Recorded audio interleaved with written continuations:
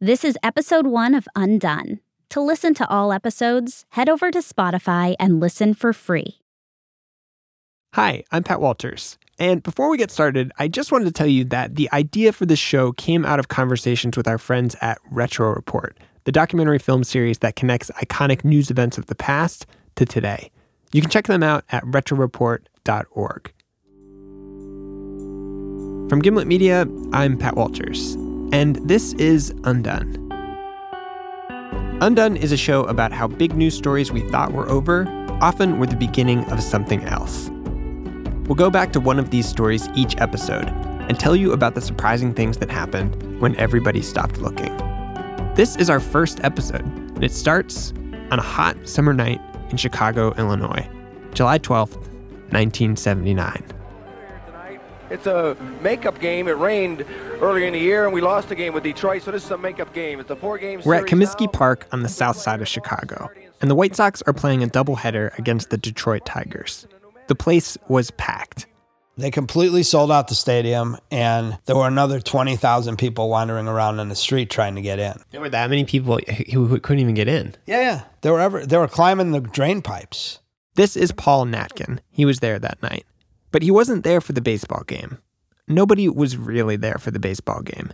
They were there for this promotion that was being put on by a big rock radio station in town called The Loop.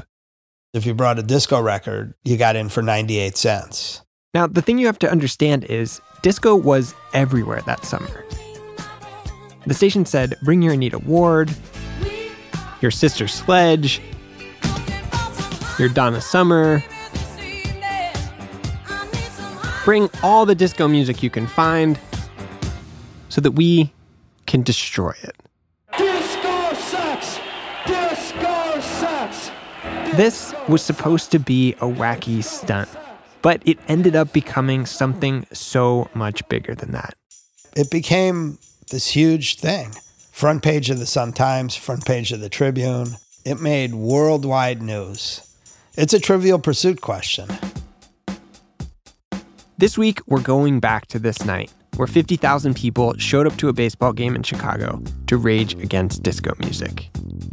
We've spent the past several months sifting through the craziness of that night, trying to make sense of what happened. We found out a lot. And along the way, we came across a guy named Vince Lawrence, an usher at the game, whose story shows how this night connects to so much of the music we listen to today. To get things going, here's Vince, the usher. Well, when I got there, we set up at the gates as usual, and there were lines around the block. Vince was 15 that summer, and he'd gotten a job with this company that provided ushers to big venues in Chicago. Take a guy to his seat, watch the concert. Not a bad job. He'd gotten to see lots of shows. ABBA, Michael Jackson, Kiss, the Funk Fest at Soldier Field. I saw the Rolling Stones with this incredible guy, Prince, opening for him. And this would have been amazing for any kid, but it was especially so for Vince because he'd decided recently that he was going to be a musician. It had happened when his dad's friend took him to see this funk artist named Captain Sky, whose band had a synthesizer in it. And at that point, that's what I was going to do. I was going to be the synthesizer guy. Which was a pretty new thing at the time. And that's why he took this usher job, to save money to buy his first synthesizer. So, on this night, it's not a concert, it's a baseball game. Or it was supposed to be anyway. Vince is out at the front gate. Taking tickets, watching records pile up at the gate. And I had strict intention of keeping disco records that I thought were good that I didn't have. So Vince is a disco fan, taking tickets at an anti-disco event, which sounds like it'd be a real bummer. But Vince says he was actually really excited to be working that night because the DJ hosting the promotion was someone that he liked. I knew about Steve Dahl and Teenage Radiation, his band, and I thought that they were pretty cool. Steve Dahl is the DJ at The Loop, the big rock radio station that was putting on this promotion at the baseball game. And Vince says he had this band that did parodies of disco songs. My name is Tony. Do you care to dance? No?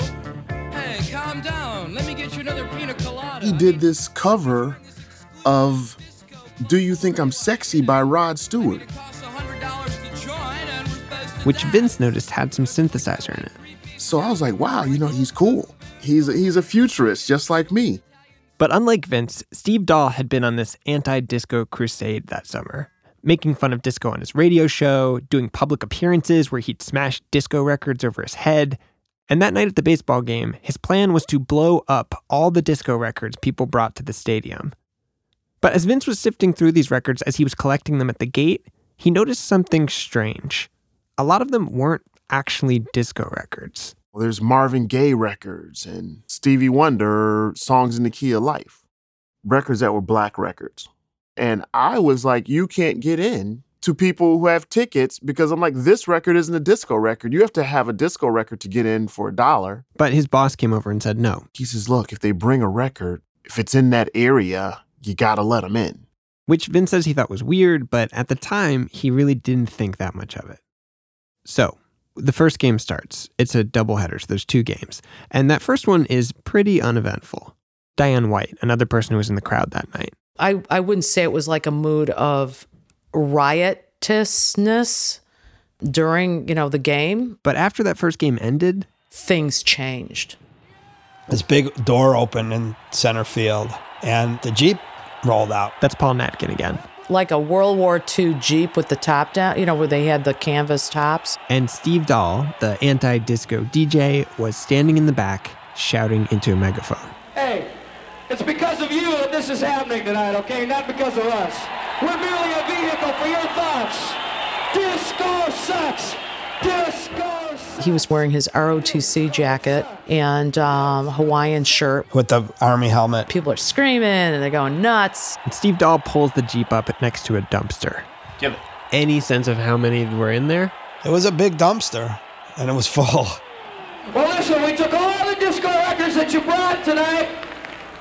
We got them in a giant box, and we're going to blow them up real good. And this was the big moment that all those people had come to see that night. You ready? We're going to count to 3 and then go boom. 1, 2, 3, boom!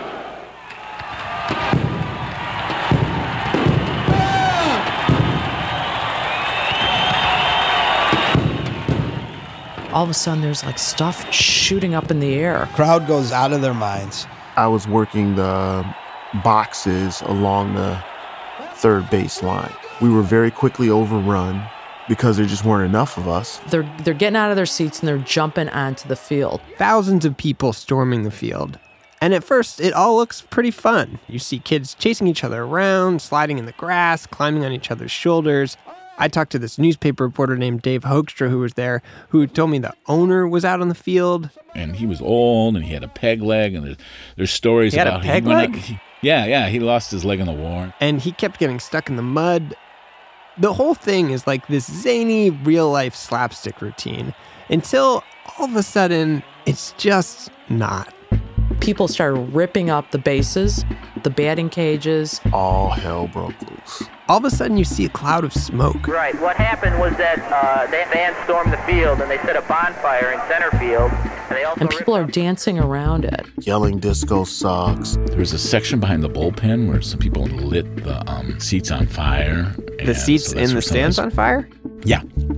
I was standing on the field with our camera crew shooting this, and it was one of the most horrifying sights you can imagine. Steve Dahl, the disc jockey, was nowhere to be found. The game delayed over 2 hours. Jim. Yes, what's the current situation? They just canceled the second game. My chief usher came to me and says, hey, they're telling us that we have to go home. They're calling the police to protect the park. Police have actually set up barricades now to keep people out of the area of the stadium. Rosemary Gully is there with a live report. So at this point, Vince is just trying to get out of there. And on my way to the locker room, there were just angry people running up to me, getting in my face, saying, disco sucks, disco sucks. And I remember saying, hey, look at my shirt. He was wearing a T-shirt with the logo of The Loop, the rock station that had put on the event that night. And I had to show him, like, hey, I'm not, a bad person. Look at my shirt. Feeling like they thought I was disco. And a kid came up to me and took a 12-inch disc and broke it right in my face. It was like a Marvin Gaye 12-inch or something like that. And I didn't understand it till much later that, that was just hate, and that they were directing it at me because I was black and the record was black. I didn't get that at that time. By the end of the night, 39 people had been arrested. The cops even had to bring in horses. And this became a huge news story. And the pictures of it that went all around the world are disturbing. You see a crowd of thousands of white kids out on this field, smashing and burning records by primarily black artists. And to a lot of people who saw those images in the paper and watched them on television the next day, this didn't look like a wacky radio stunt. It looked a little scary to me, actually. It looked really frightening. This is Renee Graham. She's a columnist for the Boston Globe who writes about music and culture. But when all this happened, she was a teenager. What it reminded me of even then was I remember seeing films of these sort of white citizens councils in the 50s who disliked rock and roll. Now, what they really disliked is the fact that this was a music that was bringing together blacks and whites. Renee says the backlash against disco seemed similar. This wasn't just, oh, we don't like this music. This wasn't just that. This was, we don't like these people who listen to this music. And to understand that, you really have to go back to the roots of disco, to June of 1969 in New York City. Renee says it all started in the wake of the riot at the Stonewall Inn, when the cops started scaling back their raids on gay bars in the city. It wasn't like the old days where the windows were blacked out and there was no name on the door and you had to know where it was. Suddenly, places were quite open. I can remember going to one of the big clubs in the 70s downtown. I was probably, 16 years old, so I really had no business being there anyway. And I wasn't out. So going to those clubs I felt like I'd come home. As a gay woman of color, these clubs became a safe place for Renee, and for lots of people. They called the clubs discos because everybody was dancing to records instead of a band. And at first they were dancing to all different kinds of music, funk, soul, R&B. But then in the early 1970s, a new style of music started coming out. This is Love Train. Came out in 1972 by a band called the OJs.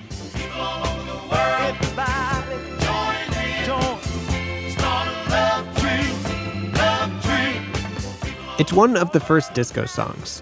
And Renee says she remembers hearing disco music and thinking, it was clearly different from all the R&B and soul I'd been listening to up to that point. It had some elements of that other music. The bulk of the artists who were out there got their start singing in church. So these were church-trained voices, big gospel-trained, black voices. But it also pulled in all this other stuff. Salsa, which was really big in New York in the 1970s, put behind it usually, an orchestra. A lot of percussion. With the drums, it's like that hissing sound,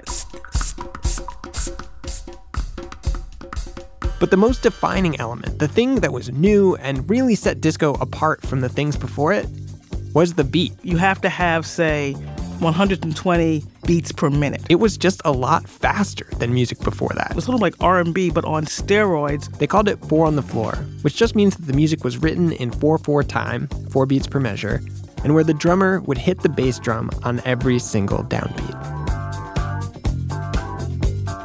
There was something about the propulsion of that sound that was really intoxicating. This beat was brand new, even though it's such a simple idea. And the thing about this beat is that it just made you dance. That was the thing different from a lot of the other music. You could sing along to other things, you could dance, but disco was built to be danced to. And because of that, disco took over the gay dance clubs that were flourishing in New York and other big cities across the country, like San Francisco, Los Angeles, Chicago. And as it spread, the music got woven together with the movement for gay rights, for openness, for inclusivity. The music became the culture. And by the mid-70s, disco had made it out of the gay clubs and into the homes of teenagers like Vince, the usher we talked to before. There was disco on the radio and disco in my house. This is Ring My Bell by Anita Ward, and it would later become one of Vince's favorite songs. The reason I remember that record so much at that time was because it had that one Syndrome sound. And I had learned how to make that sound at Captain Sky's rehearsals. Through 73, 74, and 75, the scene kept growing, but it didn't quite go mainstream. If you wanted to hear disco, you were listening to the black radio stations. Nobody else was playing it. And then in 1977... Hey, Tony! How you doing? Okay. Saturday Night Fever comes out, and disco is everywhere. Everyone was wearing polyester white suits, and the Bee Gees were all you heard. Nothing against the Bee Gees. More and more Americans are getting more and more into the disco scene. It was this trendy thing, and suddenly people started flooding into discos who had never gone to discos before. This is the scene outside a New York disco called Studio 54. It was almost like musical gentrification, if you will, kind of pushing, the pioneers and the originators out of the way and letting in all these new people who then decide it's their thing and that they created it. And not only was everybody listening to disco music, everybody seemed to be making it too. This is the Rolling Stones. Rod Stewart had a disco song. By the spring of 1979, there were 20,000 disco clubs in America. Nearly half the Grammy Awards that year went to disco music, and dozens of huge mainstream radio stations that previously played rock music, switched formats to play disco 24 hours a day. So this is what's happening in 1979. And just a couple months later, The Loop and Steve Dahl hold their big event at Comiskey Park to destroy disco records. And Renee says that night's impact wasn't just about how scary it looked to her on TV. It was bigger than that. Well, after that, disco kind of becomes a four-letter word. People weren't getting played, people weren't getting booked, the records weren't selling as well. Renee says it happened shockingly fast. In 1979, disco was everywhere, and by late 1980, disco dies. That night at the baseball game became known as Disco Demolition Night. And over the years, a lot of people have said it's the night disco died. It's like pulling the rug out from under you. You have to kind of rebalance. Okay, what are we going to do now? How do I stay afloat? This is Janice Marie Johnson, and she had this band called Taste of Honey that had a big disco hit. Boogie, oogie, oogie. In 1978, the song had gone to #1 on the pop, R&B, and disco charts. Sold 2 million copies. That summer, they were playing stadiums. 80,000 people, outdoor concert, Chicago, singing my song. They won a Grammy Award for Best New Artist. 1978 was a great year for them. Our second album was released in 1979, and I think it was July 12th, 1979, where they were burning disco records. And we had just had a new release categorized as disco. So how does that work for you, girls? Not well. By the end of that summer, I'm noticing that the radio stations that I used to listen to have changed formats. And it turned out this was happening all across the country. Just like that. Disco is dying overnight. Taste of Honey broke up in 1983, and Janice Marie switched careers. I drove a limo. Would you believe that? People said, you can't drive a limo. I said, why not? What are you talking about? After a quick break, we talked to Steve Dahl, the radio DJ behind Disco Demolition Night. And Vince Lawrence, the usher we heard from earlier, explains how the place that killed disco accidentally helped give birth to a whole new kind of music.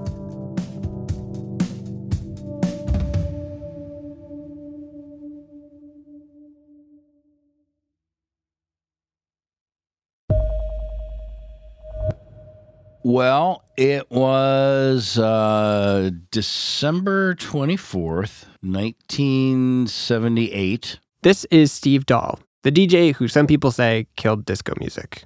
He's in his 60s now, still making radio in Chicago. And he says Disco Demolition Night all got started because of this crappy thing that happened to him the Christmas before that summer.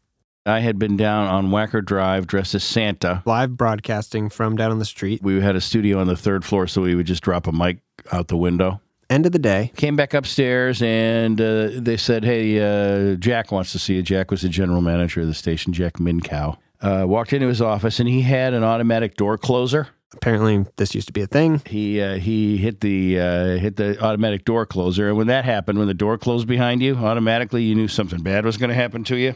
So he informed me that the station was changing their format to disco. Effective that night. So I drove home in my Santa suit and walked in and told my wife that, I didn't have a job. Steve had actually just moved to Chicago, and now he was fired. And he blamed it on disco. Steve says before that Christmas Eve firing, he didn't have any strong feelings about the music at all. He wasn't even really that into music. He was a talk guy, ranted about the news, told stories about his life. And he was kind of a shock jock. He made fun of stuff in pop culture. But after Steve got fired from a station that had turned to disco, the music became one of his main targets. Steve hated that rock artists like Rod Stewart were making disco songs. He thought it was phony, like Stewart was just cashing in on a trend.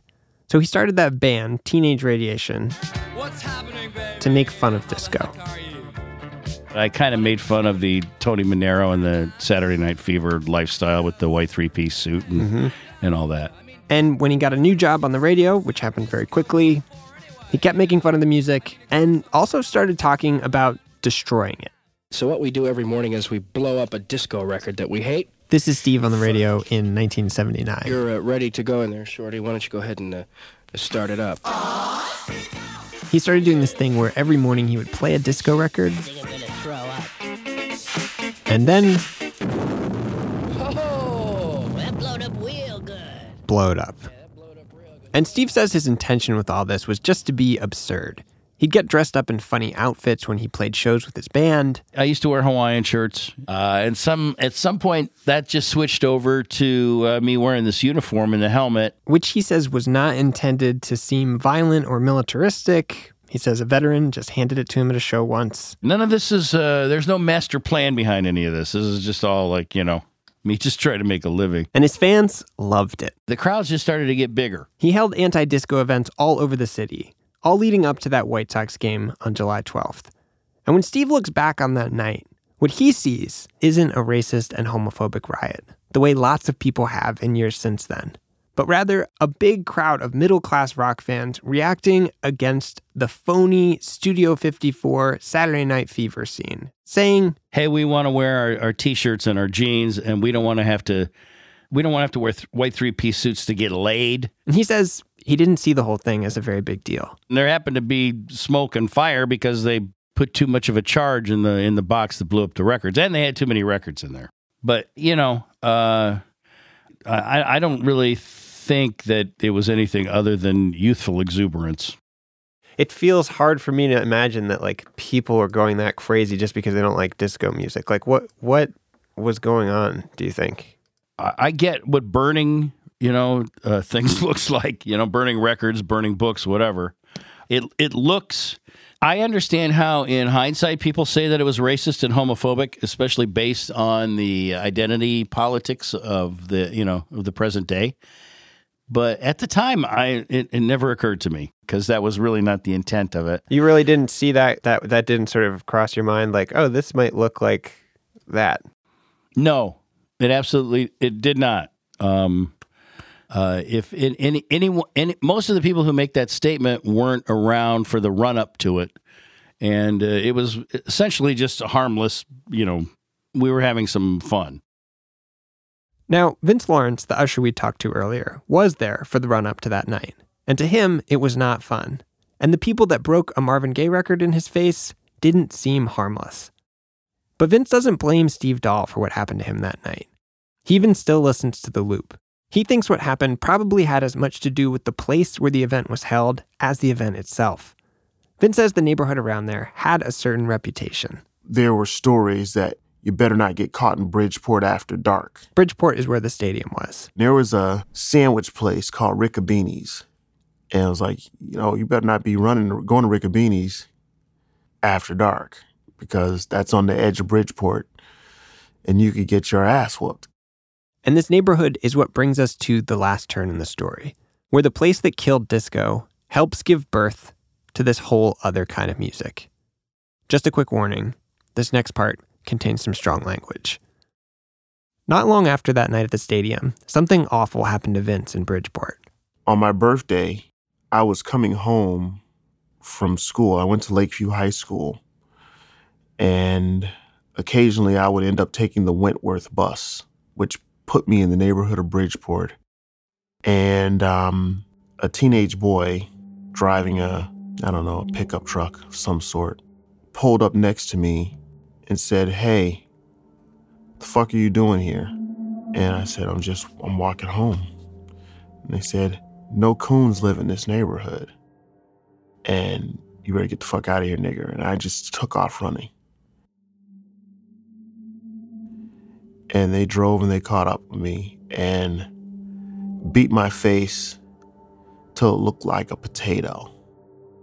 And I went back to my friend's house and they called the police. And the police came. They said, "Well, let's drive around and see if we can find them." And funny enough, first gas station, there's the truck and there's the guy who beat me up. And they arrested him.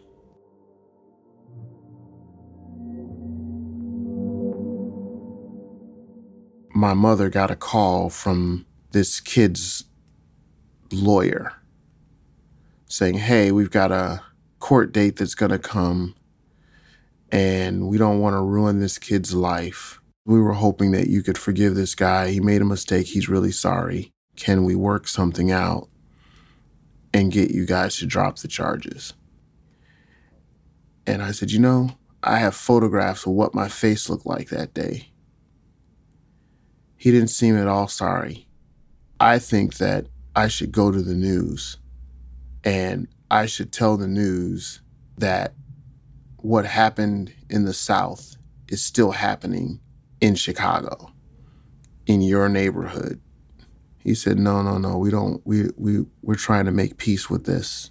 I understand that, you were hurt and we want to maybe pay you for your trouble. And the light bulb in my head just went off because remember, I was saving up for my first synthesizer. I knew the price list at Biasco Music by heart. And I very quickly added up what it was going to cost me to get my 3 favorite synthesizers. And I'm like, okay, well, if he doesn't want me to show up at court, it's going to cost him $6,500. And we settled for 5 right then and there. First, I, actually needed to heal physically. And then after that, I wanted to get my mind right. I was so eager to put it behind me. And I thought that one way to forget about it would be to get on with my music making, which was the only thing I thought about all the time. So that's what Vince did. He bought 2 synthesizers and he started writing songs. I made a record not too long after that with my band Z Factor, all made with synthesizers. With those very synthesizers, those very same synthesizers, I went on to make On and On. That's this song. Vince made it with his friend Jesse Saunders, and it is widely recognized as one of the very first songs in a whole new genre of music called house. House is a lot like disco, but stripped down. So everything that's good about disco, the driving beat, the passion, the energy, it's all there. Like get rid of the big bands, the soaring lyrics, the string sections. We just like the part that was supposed to break down. Skip all that drama at the beginning, all the foreplay. I guess I would say that house is to disco as Tang is to orange juice. It's got the flavor of oranges just intensified and crammed into a little space. It's this sort of evolution of disco. Renee Graham again. As she started writing about music professionally, she watched this evolution from disco to house unfold. The late great DJ, Frankie Knuckles, called house music, disco's revenge. Frankie Knuckles is known as the godfather of house music. He DJ'd at a black gay club in Chicago called The Warehouse, which is why it's called house music. As more and more artists started making this new music, you could see house start to fill in the space disco once occupied. Vince was too young to get into The Warehouse, so he and his friends started throwing their own parties, these semi-legal, all-ages DJ parties at warehouses. The energy was insane. It was incredible. Just imagine you put 1,500 17-year-old kids in a room unattended with music. And these parties started multiplying like crazy in Chicago and in other cities across the country. This is Love Can't Turn Around by Farley Jackmaster Funk, which is a really famous house song. But you probably haven't heard of it because house kind of stayed underground in the US. But by the mid-'80s, it started its own disco-like crescendo into the mainstream. You start hearing stuff like this Eurythmics song on the radio. Sweet dreams are made of these. You'd never call it disco or house, but it's built on both of them. And through the 80s and 90s, you hear the influence of this music Vince helped create and the disco that inspired it in pop music everywhere. This is Bowie in 1983, Janet Jackson in 86, Vogue by Madonna, built to make you dance. It's got the 4-on-the-floor beat from disco, the synthesizers from house, and it sounds more like those two genres of music than anything else that came before disco did. And Vince says if you look at the songs that top the charts now, it's still going. All of these new pop, mainstream songs that are favorites of the world over are built on disco records or built on house music. Kylie Minogue, Can't Get You Out of My Head. What do you mean? Justin Bieber, What Do You Mean?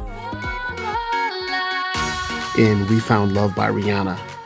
And now some of the most popular artists in the world are DJs and producers. Calvin Harris, Diplo, Skrillex, Daft Punk. You can hear house and disco in all their music as they play stadiums in front of tens of thousands of people. So when Vince thinks back on what happened that night in July of 1979, I would say if someone said disco died that night, wow, it's like, okay, dance music culture is bigger than it ever was. At one point, it was the favorite of a very small group of people, which Steve Dahl drew affectionate little circles around and scorned and ridiculed. And now it's the music that everyone likes. It's the music of our generation.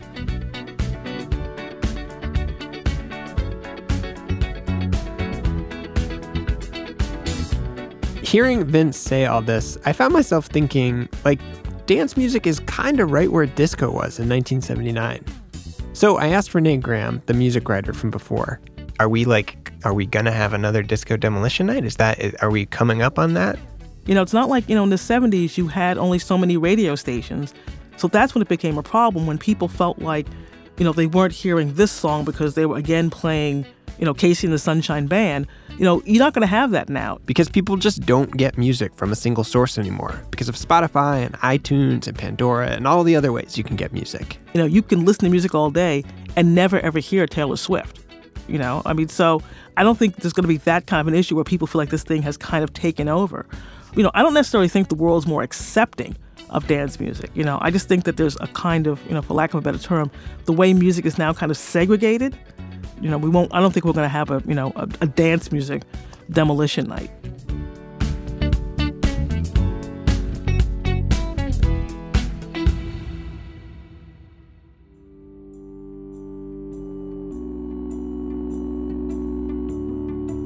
Undone is hosted and produced by me, Pat Walters, along with Julia DeWitt and Emmanuel Berry. Our senior producer is Larissa Anderson. We are edited by Alan Burdick and Caitlin Kenny. Special thanks to Alice Eccles, Sasha Furra-Jones, AJ Cervantes, Giorgio Moroder, Bob Esty, and Jesse Rudoy for putting us onto this story in the first place. Special thanks to Renee Graham and Vince Lawrence, who both made Spotify playlists for us of their favorite dance tracks inspired by house and disco. Check it out at gimletmedia.com/undone. Undone was conceived in collaboration with our friends at Retro Report, the documentary film series that connects iconic news events of the past to today. You can find them at retroreport.org. This episode of Undone was mixed and scored by Bobby Lord, with additional music by Matt Bowl. Our fact checker is Michelle Harris. If you want to get in touch, follow us on Twitter at Undone Show, or email us at undone@gimletmedia.com.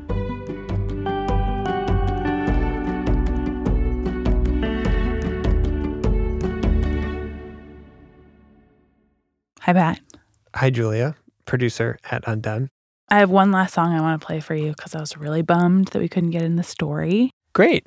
And it's called Disco Duck.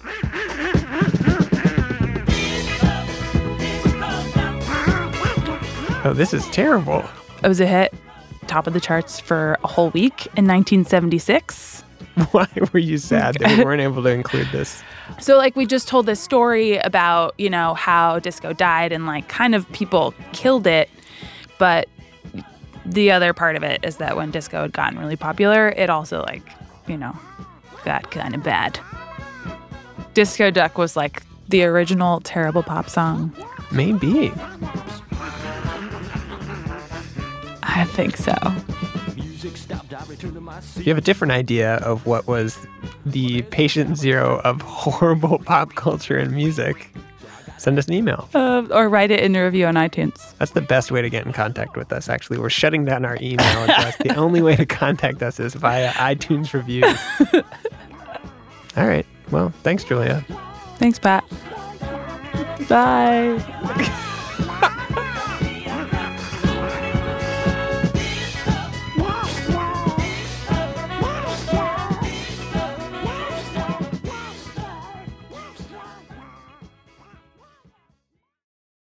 We hope you enjoyed the first episode of Undone. You can listen to all episodes for free, only on Spotify.